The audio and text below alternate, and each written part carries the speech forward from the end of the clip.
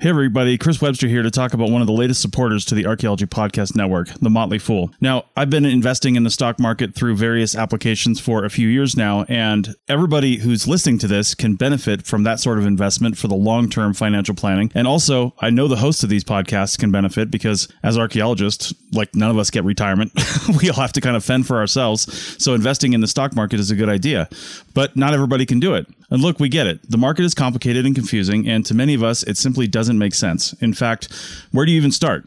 Take all of the guesswork out of it with the Motley Fool Stock Advisor. The Motley Fool has been around for over 25 years and has been spot on in recommending some of the world's most important companies before they hit the big time. I'm talking about Amazon, Tesla, Netflix, Starbucks, all before they exploded in value. With their easy to use and super informative service, Stock Advisor, you could join the ranks before they potentially find the next big thing. After all, their average stock recommendation is up over 400% as of April 10th, 2023. And no need to be intimidated by financial jargon or market complexities. As the name suggests, these guys don't take themselves too seriously. Now, finances, that's a different story. Their friendly and relaxed approach has helped over 700,000 people move closer to financial independence, all while beating the market and having fun. New members can access Stock Advisor for only $89 for their first year, a full $110 off the full list price. Don't sit on the sidelines and think about what could have happened. Visit fool.com/APN to start your investing journey today. That's $110 discount off of $199 per year list price. Membership will renew annually at the then current list price. So again, check the link in the show notes of this episode. You're listening to the Archaeology Podcast Network. You're listening to The Archaeology Show. TAS goes behind the headlines to bring you the real stories about archaeology and the history around us. Welcome to the podcast.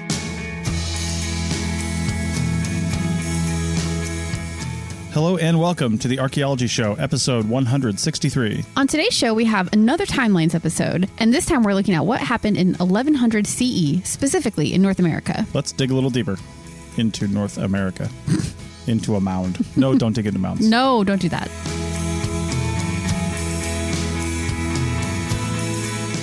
Welcome to the show, everyone. How's it going? Pretty good. Sitting here on a chilly, rainy day, and well, I say San Luis Obispo, California, but it's really like Avila Beach. We're closer to there. Yeah, technically the address is San Luis Obispo, though. Yeah, so, yeah, but the ocean's like 3 miles behind us. It is, and it's like the first kind of nasty day we've had since we got here. Felt pretty lucky. The weather's been really nice. Yeah, I don't know what it would have been like to be here prehistorically. It just like never would have left because I mean the temperature is it's always the same. Yeah, you know, it's never like super freezing cold. It's never like really hot. Yeah, it's always within the same 20-30 degree temperature range. Yep, like all year round. Mm-hmm. So, it's perfect for succulents. Yeah, there's the biggest prickly pear I've ever seen growing out behind us. I know. Yep. Back around 1100 AD, it would have been really nice place to be, I think. Maybe. Yeah. Although that's not one of the places we're talking about today. Right. So our timeline series, for those that are possibly new to the show, first off, welcome. Yes. This is the Archaeology Show. We have a lot of episodes for you to go back and listen to. Yeah, definitely. And the show has changed over the years too, by the way. So, you know, yeah, if you start at the very beginning, that's before I was here. Yeah. So just like fast forward to like episode 100 or so and start there. Yeah, no, sure. I'm just kidding. The past episodes are really good too. Yeah. So anyway, that's it. Also, there's a link in these show notes. Go check that out while you're listening to us, because I don't want you to check out that link after you're over because you might not click on it. But we have a live show that's kind of a live version of this podcast, so to speak, although we have a lot different segments. It's not a news show. We have guests, we have games, we have all kinds of stuff that we do. So that's every other Wednesday at 4 p.m. Pacific time, 7 Eastern. And if you're listening to this in real time as the show just came out on, I don't even know what day, March 20th, then it'll be in like 3 days. Yes. On Wednesday. March 23rd, I would assume, right? Yeah. Yep. And you have to go to culturalmedia.com to the live events page, and then the sign up link is right there. Yeah, we'll make it like the top link in the show notes. So if you're listening on a player or whatever, you can just hopefully click that link right there and get signed up for it. Yeah. All right. Well, as we said, timelines, 1100 CE. I said AD earlier. You kind of go back and forth with those. I know. I try to like make my brain say CE. I know I've said this before, but I try to make it say CE because I prefer it from a non-religious standpoint when talking about dates. but we're so ingrained to say AD that it just like comes out sometimes. So, well, and the funny thing is we say CE to be non-denominational basically, but it's still based on the exact same thing. It totally is. So, maybe it's stupid to try to do it then. Just let it be AD and like move on. Honestly, the only thing that would help is to go to star dates like Star Trek did. That's why they did it. It's more international and universal. I still like BP a lot, and I feel like switching to that would be great. But that's also hard too. So, but like in 100 years when people are listening to this podcast, those dates will be off. Like when exactly. So it's a moving target when you do it that way. Yeah. So if you're listening to this in 100 years, yes, we're recording in 2022. Hopefully that's still a thing. It might not be. But yeah. So anyway, so timelines in North America. A lot of times we start with an anchor event, something people know about. Although this time we kind of have 2 anchor events. Well, it's not. I would say it's not really an anchor event. It's just that we were kind of looking at Chaco Canyon. That's what we're going to talk about here in this first segment, because it's such an amazing civilization, all built all around the structures that are left and everything. And we were like, well, what else was going on in the world? And then we like dug a little deeper and we're like, well, actually, like there's a lot of really cool things happening just in North America, just with the ancestral Native American populations in North America. So we're like, all right, cool. Let's just do a timeline to focus on what was happening right here in this one continent, how different they were, how similar, and that kind of thing. So that's what we're doing today. Like I said, dug a little deeper, as I say in the intro. I did. I didn't even do it on purpose. Wow. All right. So Chaco Canyon, we've been there. Yes, we have. It's a cool place. We actually we worked at a site that had Anasazi artifacts. We worked on that back in like 2007 or 8 or something like that. Yeah, that was a while ago. Yeah. But we were like, an hour from like Chaco Canyon proper, like down the dirt road and everything to get there. Right. So it was cool. I do not know, because we were CRM archaeologists, what the site we were working on dated to. I don't know. But had it been contemporaneous with Chaco, it would have been what was called a Chacoan outlier, because Chaco was the big influence of the area, which we'll get into in a minute. I remember not finding very much that was significant. It was an excavation, a testing. But we found a lot of that Anasazi black on white, because we came from the East Coast where the pottery is like sand beaten and just kind of like not painted anymore. Yeah, well, it was never painted; it was decorated, but still kind of cool in its own right. Well, it could have been painted. It's just like the sand ate it away. True. But you get out there and we're just like, look at this pottery we found, and everybody's like, come back to me when you got 100 pieces of it. Right. Yeah. So anyway, it was all over the place. Yeah, it's a very, very cool area to work from an archaeological perspective, because you usually have great preservation, and Chaco, of course, is an example of this great preservation. Yeah. So let's talk about Chaco. Yeah. So Chaco Canyon was listed on the National Register of Historic Places, and it was designated a UNESCO World Heritage Site in 1987. Which is shockingly late. It is shockingly late for such a significant site. Yeah. I mean, we've known about this site for, hundreds of years, really. Yeah. Since the 1800s, at the very least. And people have been going there and studying it for at least the past 100 years plus. Yeah. And it's just like, I can't believe such an influential and just big site that contains a lot of different things. And maybe it's the fact that they didn't put it all together. I don't know. But it's usually political in what makes something like this. Yeah. But it's not like there's oil or something out there that was stopping. I mean, there probably is, but well, it could be the remoteness of it. Like if you remember when we went there, it's like an hour down a gravel road, at least the entrance we came in, plus like several more hours to get to any like legit interstate. So it's a long ways out in the middle of nowhere. Right. So there's easily 4,000 plus prehistoric and historic archaeological sites in the Chacoan area, the Chaco Canyon area. Like part of the national park. Probably, right? Yeah. And even more when you look at the outliers, the Chacoan outliers and things like that. Yeah, totally. There's well over 10,000 years of human cultural history there. I mean, people have been in this area. It's the southwestern United States. Yeah. And it's a place you can live relatively comfortably all year long. I mean, in the higher elevations, it will get freezing cold and snowing in the higher elevations, but for the most part, you've got places you can go and be. Yeah, it's not like it's a constant like blizzard, right? Like you might have it every once in a while, but it's very livable year round. Yeah, like if you live in the Yukon, you got to learn how to live in the snow. Right, totally. Or walk 1,000 miles. Yeah, something like that. But here, you could just kind of either learn to live with it, get in your buildings and things like that that they did make. Yep. Or just like take off. Yeah. Go someplace warmer. Totally. So I'm sure they vacationed in Mexico. That's a little ways away, but I'm not going to say no. I mean, this is New Mexico.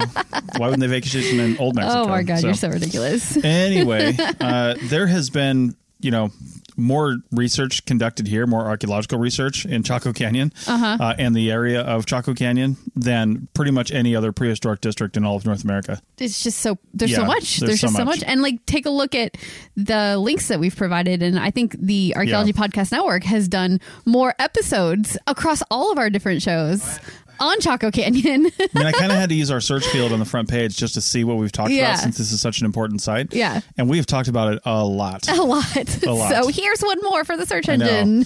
So I had to just highlight some of the work that other hosts have done on the show and mentions of Chaco Canyon. So that's pretty cool to have that as a resource. Yeah. But either way, this area, as we said, has been around, 10,000 years. There's been people here. However, the Chaco Canyon that we know and love, the big roundhouses and the big structures, the cities, the pueblos, as you call them, those big things, like Pueblo Bonito is the biggest one. Those things started with the people that I guess started to build it up around the mid-800s, the Anasazi people, the ancestral Puebloan, they call them, or the Anasazi. There's some baggage tied up in both of those terms. Yeah, it's names that are given after the fact and that kind of stuff. So, but they're ancestral Puebloan people. Yeah, they built these great houses, they're called, with up to hundreds of rooms. Yeah. And that's why Pueblo Bonito is, in Spanish, that means, pretty town, but it really is one big structure. Yeah. Yeah. It's not like something with a wall. It's like one big structure that was, 3 acres, 5 stories tall. Yeah. And it just was like this monstrosity. It housed the whole main nucleus of the town, basically, was in it, which is really everything cool. was in there. Yeah. And these things take decades, if not centuries, to fully construct, because it sounds like the construction's never really done. Yeah. They're building onto it. They're modifying it. Things collapse. That's just what happens. But they're always doing these different things. So, but the architecture here was what's been identified in the area as a specific Chacoan type of architecture. You see it here. You see it in the outlying, the little pueblos in the outlying areas of Chaco. Yeah. There's other towns, so to speak, inside of the canyon, and there's some up on the canyon rim. In fact, there's one. Was it Pueblo Alto or something like that? Oh, yeah. We hiked up to that one. Yeah. Right from there, you can look over the ridge and see Pueblo Bonito. Yeah. So I have a feeling that if I were running Pueblo Bonito, Pueblo Alto is where the guardhouse would be, the people the people who lived and were like, hey, here's where you pay the entrance fee to get into Chaco. Or the early warning system if they're being invaded or something like that, And wasn't there, I don't think we wrote about this in our notes, but I remember stairs built into the wall that we couldn't really walk up. Oh, Lord, no. They were like rock climbing holes, basically. Well, they were from what I understand, there were carved in steps, but also some of the areas that were more sheer, it really was holes that a wooden step platform would have been put into. Yeah. And then I can't even imagine how many people died on those things. Oh, I don't know. I feel like they were very goat-like in their ability to hop around these rocks. I feel like some people would have been, but when you start getting more sedentary, I feel like fewer and fewer people get like that. Yeah. So anyway, another cool thing about these structures, the towns, so to speak, I'm just going to call them towns, is that it seems as though they were pointed in significant directions. Right. Significant north, south, east, west kind of thing. There's a lot of archaeoastronomy at Chaco Canyon. Artifacts and rock alignments and petroglyphs and pictographs that are based on astronomical events. Yeah, and the placement of the sun and the moon throughout the year and stuff like that. It seems like they really built their structures around that sort of placement. Yeah. One of the reasons why it's on our radar for this timelines is by 1050 AD or so, or CE, 1050 CE, it was a major ceremonial center. Yes. They had canals that would bring in water, that would, help them grow corn, beans, squash, all kinds of stuff. Yeah. They had 200 miles plus of roads extending out from Chaco. And that was the Chacoan Road Network, which if you listen to the Site Bites season 1, it's all about Chaco Canyon. Chaco. Yeah. And it's linked in here, but they talk about one of the guests on Site Bites with Carlton Gover, who was the host of that show. talks about really what these Chacoan roads are. We call them roads because that's what our brain associates a road with. They're these straightish things that are really wide that go out for, hundreds of miles. And we call them roads, but what were they really used for? So listen to those. Yeah. In the 1100s, later 1100s, the building waned a little bit. People began to move out. The modern Southwest Puebloan tribes right now are descendants of people who lived, or were influenced by Chaco Canyon. Yeah. And what I love about Chaco is that they built this amazing structure and all the people live there together for the most part. There were outliers and stuff too. Yeah. And you really get this feeling of community from just looking at what remains of the town. And it's hard to get that idea of what the community was like when you're looking at places that don't have such great physical remains left. So I think it's really cool. And I think that by 1100, which is our target date for this episode, they were sort of at like the height of the Chacoan society and what it could be, what it was going to be. Things sort of started on the downslide after that point, or not too long after that point. So that's why we picked it as being what it was at 1100. Right. So, yeah. So this was first kind of brought into archaeological significance when a guy named Richard Wetherill discovered the cliff dwellings around there and told colleagues at the American Museum of Natural History in New York, and these guys called the Hyde brothers, who are apparently associated with the AMNH. Did I say that right? AMNH. Yep. Yeah. Went out in the 1890s and did first excavations out there. So they were early excavations. Really early. Yeah. I mean, usually it's 30s, 40s when people started getting interested, right? Yeah. And this was getting into, Indiana Jones territory because they basically just snatched a bunch of artifacts and stuff. Enough in one season to fill an entire freight car, a train freight car, and haul it back to New York. So they're just like probably pulling whole pots out of the ground. Oh, yeah, like, sure look at this amazing thing and sending it away. Ugh. Yeah. It hurts. And what's interesting about it being set up as a UNESCO World Heritage Site and on the National Register of Historic Places in the 80s is that in 1907, it was set up as Chaco Cultural National Historic Park. That's what it's called now. Yeah. So it's been a national park. So it's had some kind of protection pretty for good at least protection. 100 years. Yeah. Yeah. So it just didn't make it into UNESCO until later. Right. So the black on white pottery mentioned earlier is pretty cool too. That was made, it's called black on white because it's essentially like a white base with like black, geometric designs on it. Like they do like a slip of white on the outside of the pot and then they paint on it in black. Yeah. And that was made with a mineral paint that was made by grinding up stones, basically. The mixture was put into water and then painted onto pottery. Yeah. I think that's what slip means when I use that. It's when it's like a color mixed with water and then you put it, paint it on. So, yeah. They also found cacao residue on some pots, which was the first time this was found basically north of Mexico when they found this in Chaco. So, and which just illustrates the vast trade networks that Chaco was part of, because you don't grow that there. No, they definitely were trading in order to get their hands on that. Yeah. So some quick notes about archaeoastronomy that I really love about Chaco in the last few minutes here. The supernova pictograph. There's a supernova that happened in 1054, and we know that date specifically because the Chinese well documented it.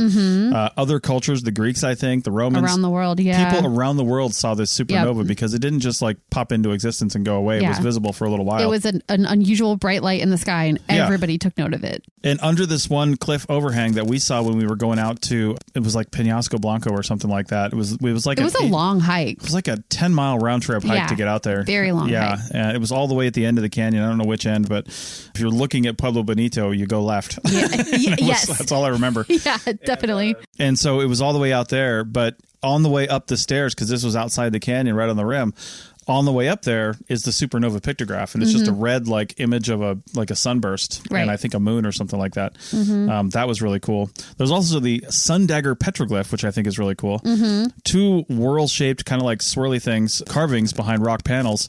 It's called the Three Slabs site, but basically the sun shines through this slit in the rocks, and at the solstices, the winter and spring solstice at the very least, at the solstices, it hits these spirals at certain predictable spots, like on the edges, and then throughout the year you can almost mark like where you are in the year where this slit of sunshine is hitting the spiral. Cool. It was a clock essentially, a calendar. That's really advanced, really cool. I know that's all happening in that late late 1000s.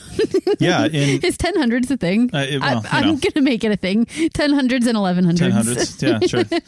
But the cool thing is it doesn't just mark the year because it's of the right size and positions that it actually marks an entire 18.6 year lunar excursion cycle, it's called. Cool. So the moon kind of travels a little bit in its orientation and you know how it orbits the Earth. And they were actually recording that at Chaco Canyon. Right. Yeah. Totally. Why did Chaco collapse? Well, that is one of the big questions. If you ever read Jared Diamond's book on collapse, called Collapse, I mean, it's a little bit contentious, almost not as bad as Guns, Germs, and Steel, but either way, he talks about Chaco and a few other cities and things like that, and areas. But a lot of people think it was more just drought.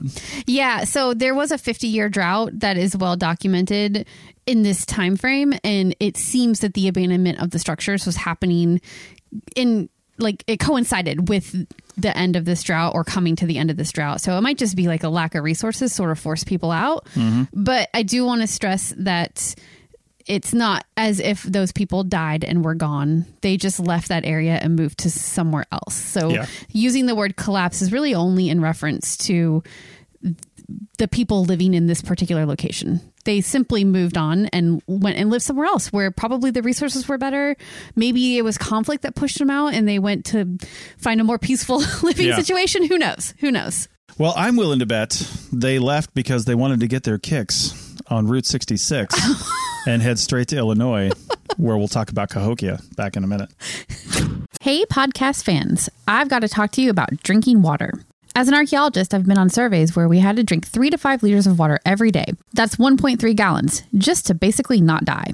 Sometimes that water just doesn't hydrate you as quickly as you're using it. That's why we've partnered with Liquid IV. The small packets make it easy to take one with you to work out, or on any adventure. I like the strawberry lemonade and lemon lime ones the best. Just put 1 stick of Liquid IV into 16 ounces of water and get hydrated 2 times faster than with just water alone. And now with our partnership, you can get 20% off when you go to liquidiv.com and use the code TAS at checkout. That's 20% off anything you order when you shop Better Hydration Today using promo code TAS at liquidiv.com.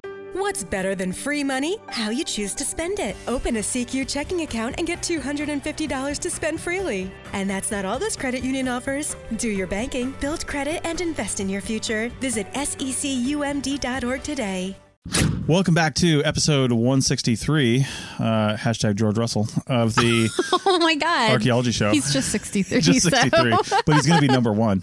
Any Formula One fans out there? Oh, not this year. Mercedes is not looking good. Yeah, well, he'll do better anyway. A better car. Anyway. Sorry, no more racing talk. Yeah. We don't really watch sports ball, but we watch weirdly Formula One. Yeah. Yeah, it's crazy. It's not weird. It's Netflix. Thanks, Netflix. True. You dropped it in front of our faces and we consumed. Actually true. You know, as people interested in culture, go watch Drive to Survive on Netflix. We are not an affiliate link here. Yeah. It's just, it's really interesting watching the dynamic, the international dynamic that takes place, you know, as that hits different areas. But we won't talk about the, potential damage it does to places flying around the world with their $1 million cars and stuff. We're not going to talk about that. Yeah. Okay, so Cahokia. Yeah, switching topics completely. Let's talk about Cahokia. The biggest Native American city north of Mexico. Yes.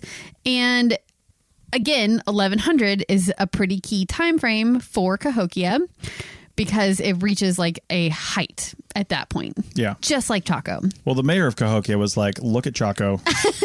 We got to step this up. I mean, there probably was some trade between them because the Chacoan roads went so far. And then there's also a lot of evidence of trade with Cahokian people too, which we'll get to that in a minute. But yeah, there might have been trade between them. Who knows?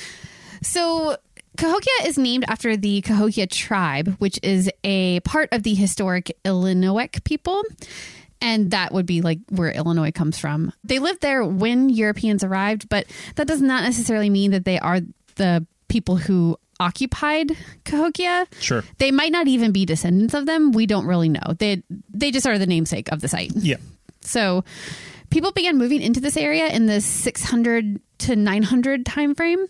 And the culture transitions from like a late woodland to Mississippian culture. That kind of transition is all happening at the same time period.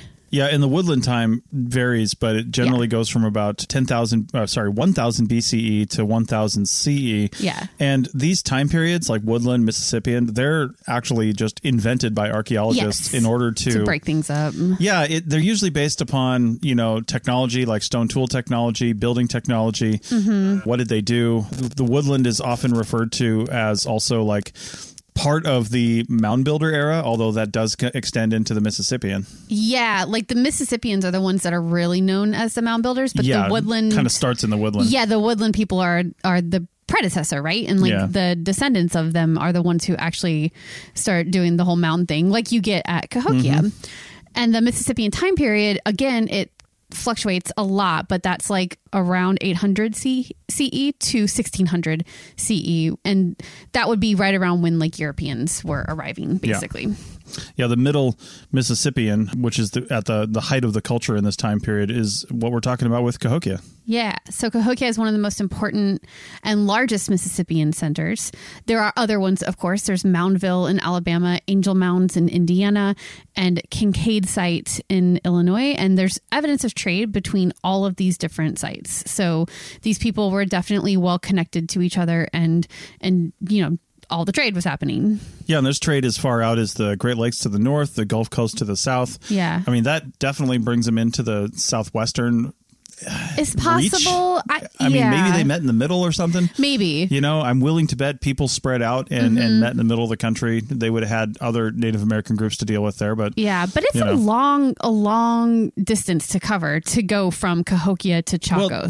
But the thing is, trade networks, they're called networks because you could have traded 20 miles outside of Cahokia. Oh, true. And then 20 miles outside of that. And depending on the rarity or the preciousness of the item being traded, I would imagine like commodities like food were not traded super far, right? Unless it was a precious one that was hard to find, like cacao. Yeah, it'd be something to find cacao in Cahokia. Yeah.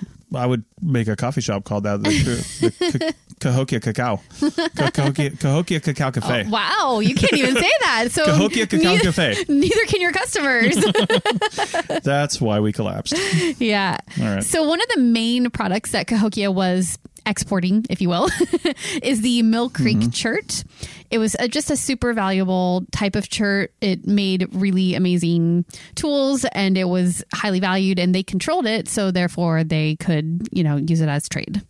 Yeah, chert is chert kind of around the world. Yeah. But the colors that you get in chert are very, very dynamic and dependent on the mineral content of the areas in which the chert formed geologically. So you can have some chert that's just like all white. You can have chert that's like all black, all brown, but you can have chert that's like 50 different colors if you look at it right. Yeah, and some is finer and some is grittier too. So like having a really good, really fine source that naps really well is key for making really good, really strong tools. Yeah, it's like some of the stuff becomes precious and some doesn't. It's like carbon. Yeah. Nobody wants carbon. That comes out of your fire. But if you press it hard enough, it becomes a diamond. Yeah, right. Now we want it. Yeah. Yeah. So there was a new religious movement happening around 1050. And then also there were new ways of living and organizing the society. And this is all like happening at the same time. And sort of all these changes coming together are what but helped Cahokia grow into the center that it became.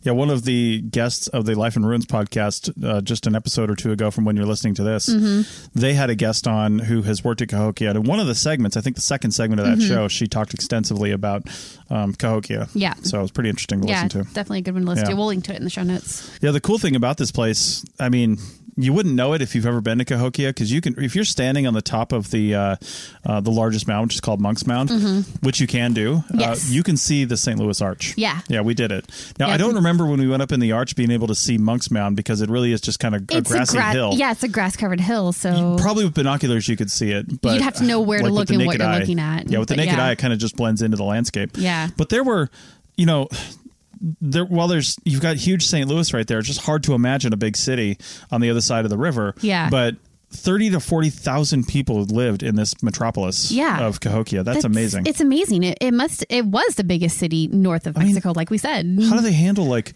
waste and garbage? I know. And but we think that. Yeah. Now people have to go to the bathroom. That's something you're just going to have to deal with. Yeah. But garbage in the sense of that, like when COVID first started happening in places like New York, garbage was piling up in the streets because we throw everything away. Yeah. But back in the day, that wasn't common. Right. I didn't even think about that, but there's no like packaging to throw away. Like your packaging is the husk around the nut that you're eating. You burn that. You're reusing. You have many uses for the things that you're using. There's very little things I think that would just be outright thrown away. Yeah, absolutely. Even pottery in a lot of these places is once it's done, it may be used for other things, the pieces of it, or it may be just crushed up and now it's basically it's under your feet. Or totally. I mean, what's the difference? Yeah, absolutely. Well, like we talked a couple episodes ago, they use fragments of sherds to teach their children how to write in whatever town that was in somewhere in the Middle East. So they find uses. These prehistoric peoples would find uses for everything. I think there's very little trash. Yeah. There were in the larger Cahokian area there, and there was a fence around the whole thing. I think that's been shown archaeologically. Yes, there definitely was. Yeah. But there was about 120 mounds, give or take, spread across an area that is about 6 square miles. Yep. So even looking at the 30 to 40,000 people in 6 square miles, that's a pretty high population density. Mm-hmm. And like we said, the largest was Monk's Mound. It faced south. It was 100 feet high, 951 feet long, and 836 feet wide, and covers 13.8 acres. It's massive. What's insane about the fact that there's so many mounds and big mounds like this one. Now, this was the biggest one. That doesn't mean all the rest were tiny. There were some other equally large mounds, just not as big. But the crazy thing is, these mounds, they took up so much space, and you didn't live inside of them. They're big piles of dirt. Yeah. And they were building, there's layers on layers on layers. So like the bigger the mound got, it almost just means it's older because they were just putting another layer on top of it. They had to make the base bigger and they had to put another layer on top of it to keep building up, which is what they did in a lot of cases. Right. I mean, it was almost guaranteed, even if we didn't know anything about cultures or anything else. And this is the first thing we ever studied, because you can't live inside of these things. They're not like residential or even palace type structures. The only reason you would keep building higher and higher and higher is religious prestige or like political prestige. Yeah, like you want to bump yourself up higher than the people around you. Yeah. So like powerful families would probably had a flat, like a structure on top of the flat top of these mounds. Yeah. And they would just, build and build and build. Yeah, totally. They speculate that on top of Monk's Mound was another structure that would have added another 50 feet. That's huge. Yeah, it was just massive. And then the cell antenna on top of that. There's always an antenna on top of the highest thing. Maybe there's like a torch or something. Well, actually, I don't know. That might have been a fire danger. I mean, historically, that little side note, because we like to take tangents on this show. I just saw an article back when it was first built. The Eiffel Tower in Paris was the tallest man-made structure in the world. They just added, it's no longer at that anymore, but they just added another 50 feet to it or something like that because they put another antenna on top of the antenna structure that's on there. Yeah, and they had to lift it up there with a helicopter. Yeah, totally. So anyway, yeah, the base of the mound was larger than the base of the pyramid at Giza. Yeah, that just puts it in perspective. Like you can see in your mind how big those pyramids are. This was just as big. Yeah. So some of these mounds were probably not just for elevating the people. Yeah. And living on. Yeah. They were also living in the afterlife. So Mound 72, it's called, was a burial mound. We know that for sure. Yeah. And it definitely contains the remains of at least one important leader. And they know that because they found the body of, I think, of like a 40-ish year old man who's buried on a bed of more than 20,000 marine shell disc beads that are arranged in the shape of a falcon. Where do those beads come from? Marine shell. Well, they're right on the Mississippi, so maybe... I mean, there are obviously freshwater shells. Yeah. But I just didn't conceive of the fact that there could have been like that many, that it was a resource. Yeah, I don't know. I mean, being that close to such a large river, they probably could get access to a fair amount, but 20,000 of them? That's crazy. Well, and right there in the St. Louis area, I bet a lot washed in from... the Great Lakes as well. Oh, probably. Yeah. Yeah, because there's Great Lake tribute. Mississippi doesn't go up into the Great Lakes, but there are tributaries that probably hit the Mississippi that do go up into the Great Lakes. I'd have to look at that for sure, but yeah. Anyway, they found in this same mound with that leader approximately 250 other burials in that mound. Yeah. Some of which had evidence that they could be sacrifices. Yeah. Like some of them look like they might have been buried alive. They're basing this on the shape of their fingers and saying that it looked like they were trying to claw their way out. Had a real Pompeii-esque image to them, did they sometimes? Yeah. Like screaming in pain? I have a little bit of skepticism about that because as the flesh decomposes away, like the bones just sort of like fall. Curves things and dries and... Yeah, and like there's soil pressing down on it. And it just like I don't know if I'd put too much stock into the shape of the bones that were left behind, but who knows, maybe. I also 100% believe that 1,000 years ago they were burying people alive. Yeah, no, like totally that could happen. Especially with a leader that they used 20,000 shells to make a falcon image to lay him to rest on. Right. I mean, clearly this dude was important, so... I better be laid to rest on a falcon image as well. Like, that's what I want. I'm going to put you in a boat and light you on fire and push you out to sea. That'd actually be kind of cool. I want to be not quite dead when that happens, so I can just die on a boat. Oh, so you want me to murder you? That's fine. I mean, I'm going to die. That's actual murder. Is it actually murder or euthanasia? Oh. By the way, my brother doesn't listen to this, but I remember him saying one time in college, when he was in college, he was like, man, why is everybody always talking about the kids in Asia? I just don't understand. Why? I'll never forget him saying that. Oh my God. It's one of those things that like you don't know you're wrong about until you say it out loud and then you're like, oh shit. He also visited me when I was in North Dakota one time and wondered why the twin cities of Minneapolis, St. Paul, he's like, why do they put the state after the city or something like that? I don't know what it was. Oh my God. It was weird. Yeah. But anyway, they had some pretty good technology here, as you would imagine, for 40,000 people. They were figuring some stuff out. They had a copper workshop, which is pretty cool. So they're working in metal. Obviously, that's amazing. Yeah. They were competing with England in their structures by putting up large hinges, if you will. Oh, like a wood henge? A wood henge. No, this is really cool. And the guests that the Life in Ruins had on talked about this a little bit, but there's a wood henge, which is basically a large timber circle. And there is evidence that they were taking the smaller posts out and replacing them with larger posts. Bigger and bigger wood henges. Yeah. Just replacing them with bigger ones. Yeah. So as with all big cities in the past, it was eventually, unless you're, like in Rome or Greece, which just stay big cities. Just still is. But ebbs and flows, though, right? Ebbs and flows, yeah. But there's a lot of land out here and not as many people. So at that time, things could be abandoned if no longer used. Still kind of surprises me, though. I feel like when something like this is abandoned, the reason people don't come back, it's probably largely spiritual. It's like maybe the area is seen as cursed or bad luck or something. I don't really know, and I don't think we will know. But because to abandon a place that is built up so well and presumably easy to live in because there are so many structures and everything and the infrastructure is there. Well, and I always wonder, like, if somebody just like walking by 300 years later, some family that's coming down from somewhere that's never even heard of or seen Cahokia walks by and goes, what in the actual hell is going on here? Right. I'm going to live here. Yeah. I'm going to put my house on the top of that hill. Yeah, totally. I imagine that did happen, but just not to the significance of a city that we can see in the archaeological record. So, but anyway, by the mid 1350s, it was basically abandoned.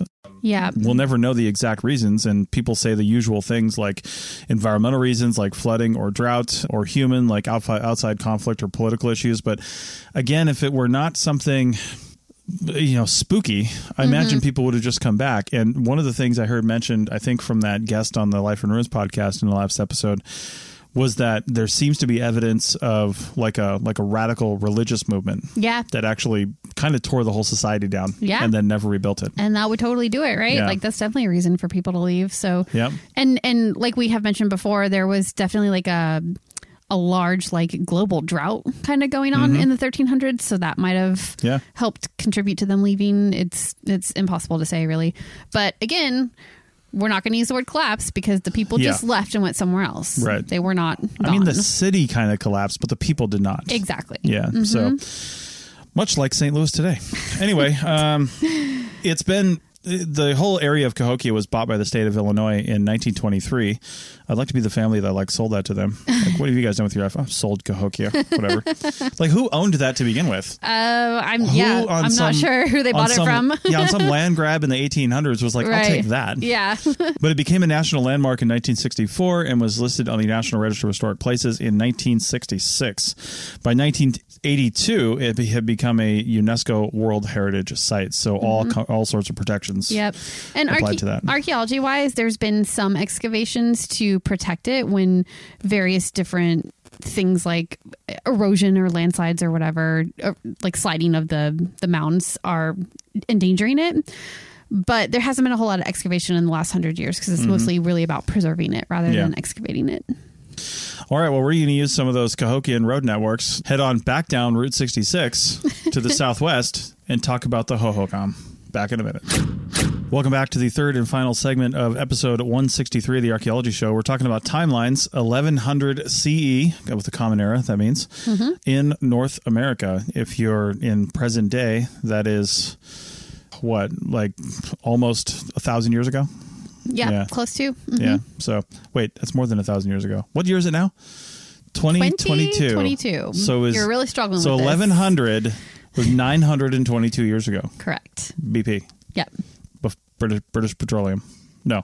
Okay, so the Hohokam. We're going to talk about that. Over there. I know. If you've ever heard the CRM Archaeology podcast, you've heard Bill White say lots of things about the Hohokam because he worked in Arizona. Did he study them? Oh, well, cool. He worked in Arizona. Oh, okay. If you're an Arizona CRM archaeologist, he's like, you can't walk 3 feet without stepping on a Hohokam village. Yeah. Yeah. So. Yeah, and this is in a similar region as Chaco, but it was pretty far away. And at the same time, they sort of had their different things going on, which is why we decided to talk about Hohokam as our third site. I mean, we talked about, Chaco trading with Cahokia speculatively. I mean, they definitely would have traded with these guys. They definitely did. Yeah. And there's definitely some influence from the ancestral Puebloan.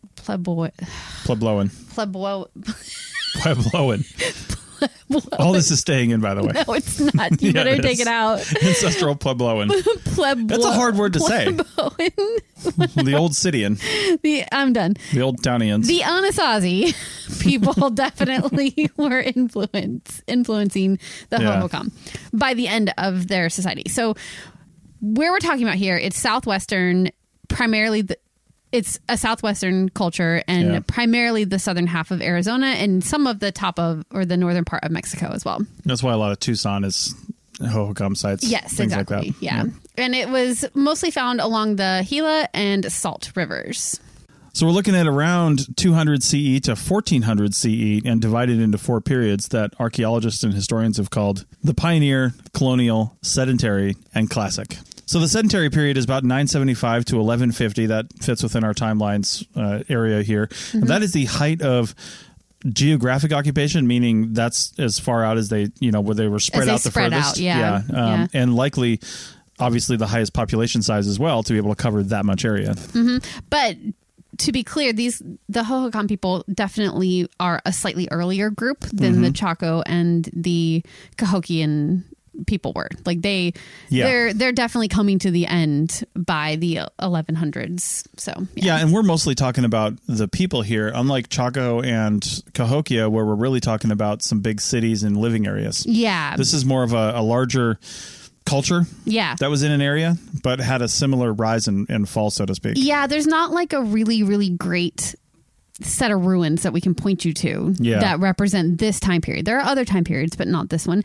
And that's partly because they lived in small-ish villages, and and a lot of the structures were just like simple pit houses, which you don't get the big imposing structures or mounds or whatever like you see in other cultures. So similar to some of the Mayan structures, at some point they began building some platforms and ball courts. We saw the ball courts at Chichen Itza. It looks like they were pretty similar to that, so that's pretty cool. Well, that ball court at Chichen Itza was like an Olympic stadium compared to...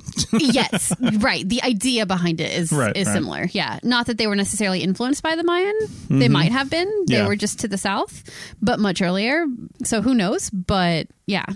And interestingly, also around 1100, this community was basically at its peak if you measure peaks in terms of, say, population size. Yeah, like population size, yeah. They had extensive canal systems in order to produce tobacco and agave. So that was like their main products that they were making. So if you did want to go and visit a site, well, you can't. So Snaketown was probably the largest settlement. It had about 1,000 to 3,000 people at its height. And like I said, this was a much smaller group of people, and that would have been a much smaller town, though still rather sizable for a prehistoric people. And Snaketown is on the Gila River. It's in the Hohokam Pima National Monument near Santan, Arizona, which is like 30 miles southeast of Phoenix. And the reason why I said you can't go see it is because that national monument is part of the Gila River Indian community, and it is not open to the public. Right. They've chosen to keep it closed, and I'm not even sure they publicize like the actual location of the site because they don't want people sneaking in, and they just have chosen to protect it. Okay. In fact, there's nothing to see on the surface. I saw a couple pictures of it. They kind of look like those site overview pictures that you take that are just like a wide view of land and just a skinny little piece of sky, and it's just like sagebrush and vegetation. Right. So yeah, the site itself is probably just completely buried still, and there's probably a lot to find there if it were to be excavated, but that's not something that they have chosen to do. Yeah. We do know that it was a large site and that it covered probably around 250 acres at its maximum extent. It was first excavated in 1934 and then again from 1964 to 65. And that is the only excavations that have happened there. And like I said, there's nothing visible on the surface in part because it was completely reburied after the last excavations. It was completely backfilled. All the dirt was re-added. So the site, when it was excavated in the 60s, they found it to contain 60 midden mounds and a central plaza with 2 oval-shaped fields or ball courts, which is different from what we saw down in Mexico. Those were like rectangular ball courts, and these are oval. So I suppose they were probably playing a different game or something, but that is pretty cool. So, sort of the Hohokam spin on the ball court idea. Like the difference between a pool table over here and a pool table in England. What is the difference? They're much bigger and they're called snooker tables. Oh, really? But it's basically pool. Oh, okay. But it's just like it's like an evolution of the game. Yeah. Okay. So it does seem like this site was quickly abandoned and probably around 1100, and there is some evidence of fire damage, like a lot of the structures, so that it could have just been a fire that pushed everybody out, but it could have been because of drought. Maybe the drought contributed to the fire if they didn't have enough water to battle a fire situation, who knows. So the Hohokam ceramics are defined by a distinct plain category, a red category, and then a decorated buffware tradition. And that is pretty different from what you see up in Chaco and the Anasazi tradition, which is the black on white thing going on up there.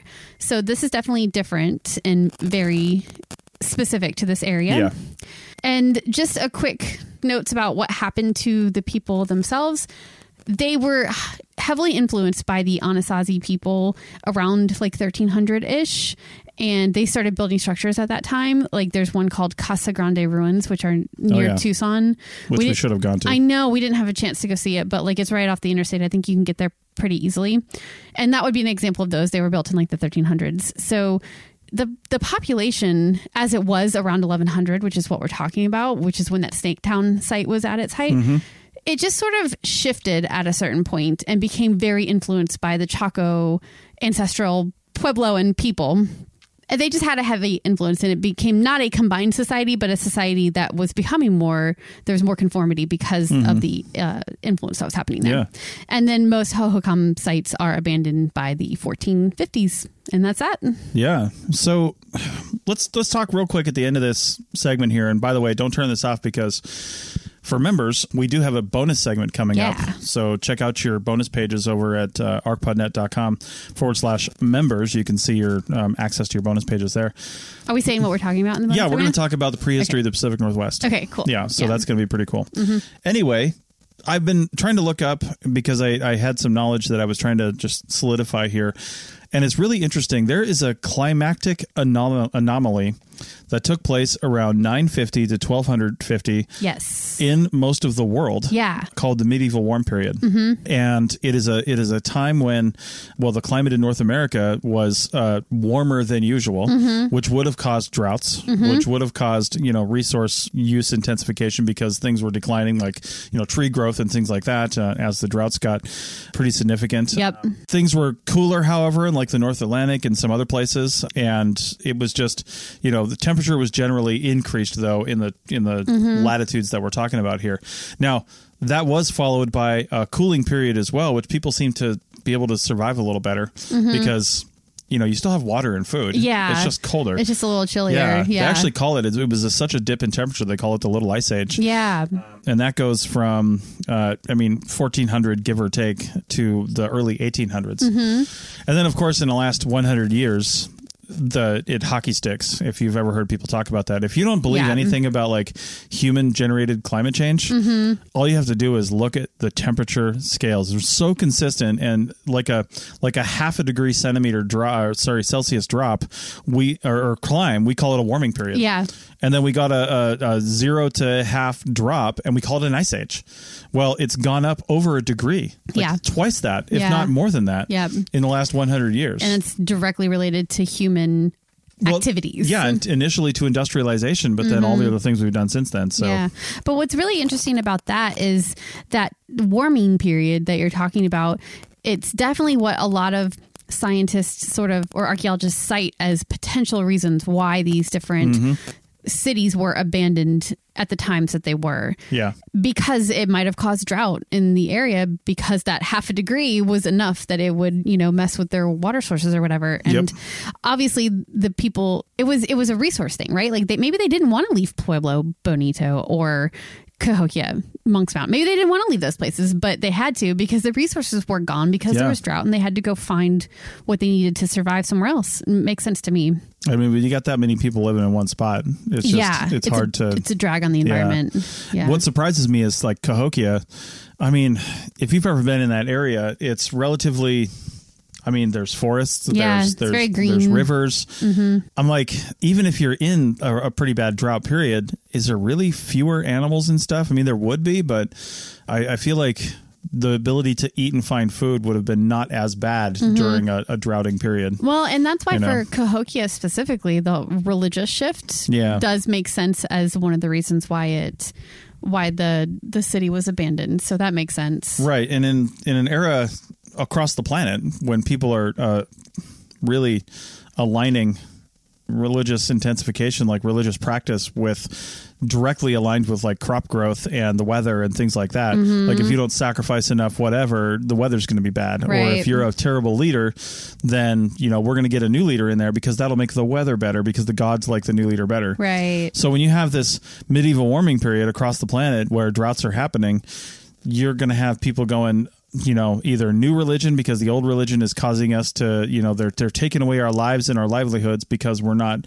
they don't like us. So we're going to get rid of this old religion, or the people in charge of that religion. So, you just see that during this time period. Literally across the entire planet. Yeah, for sure. So it's crazy. Yep.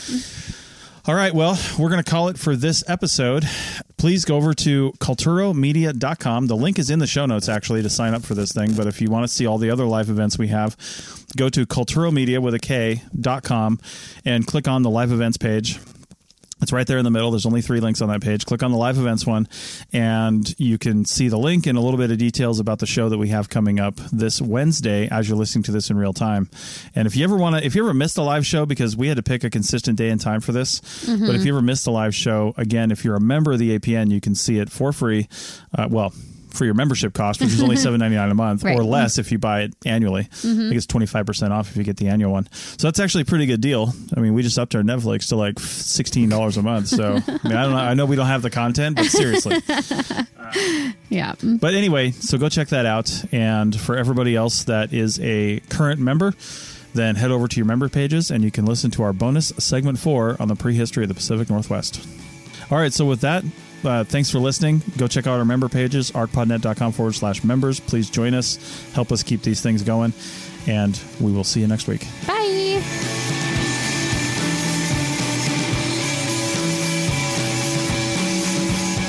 Thanks for listening to The Archaeology Show. Feel free to comment and view the show notes on the website at www.arcpodnet.com. Find us on Facebook, Instagram, and Twitter at ArcPodNet. Music for this show is called I Wish You Would Look from the band Sea Hero. Again, thanks for listening and have an awesome day.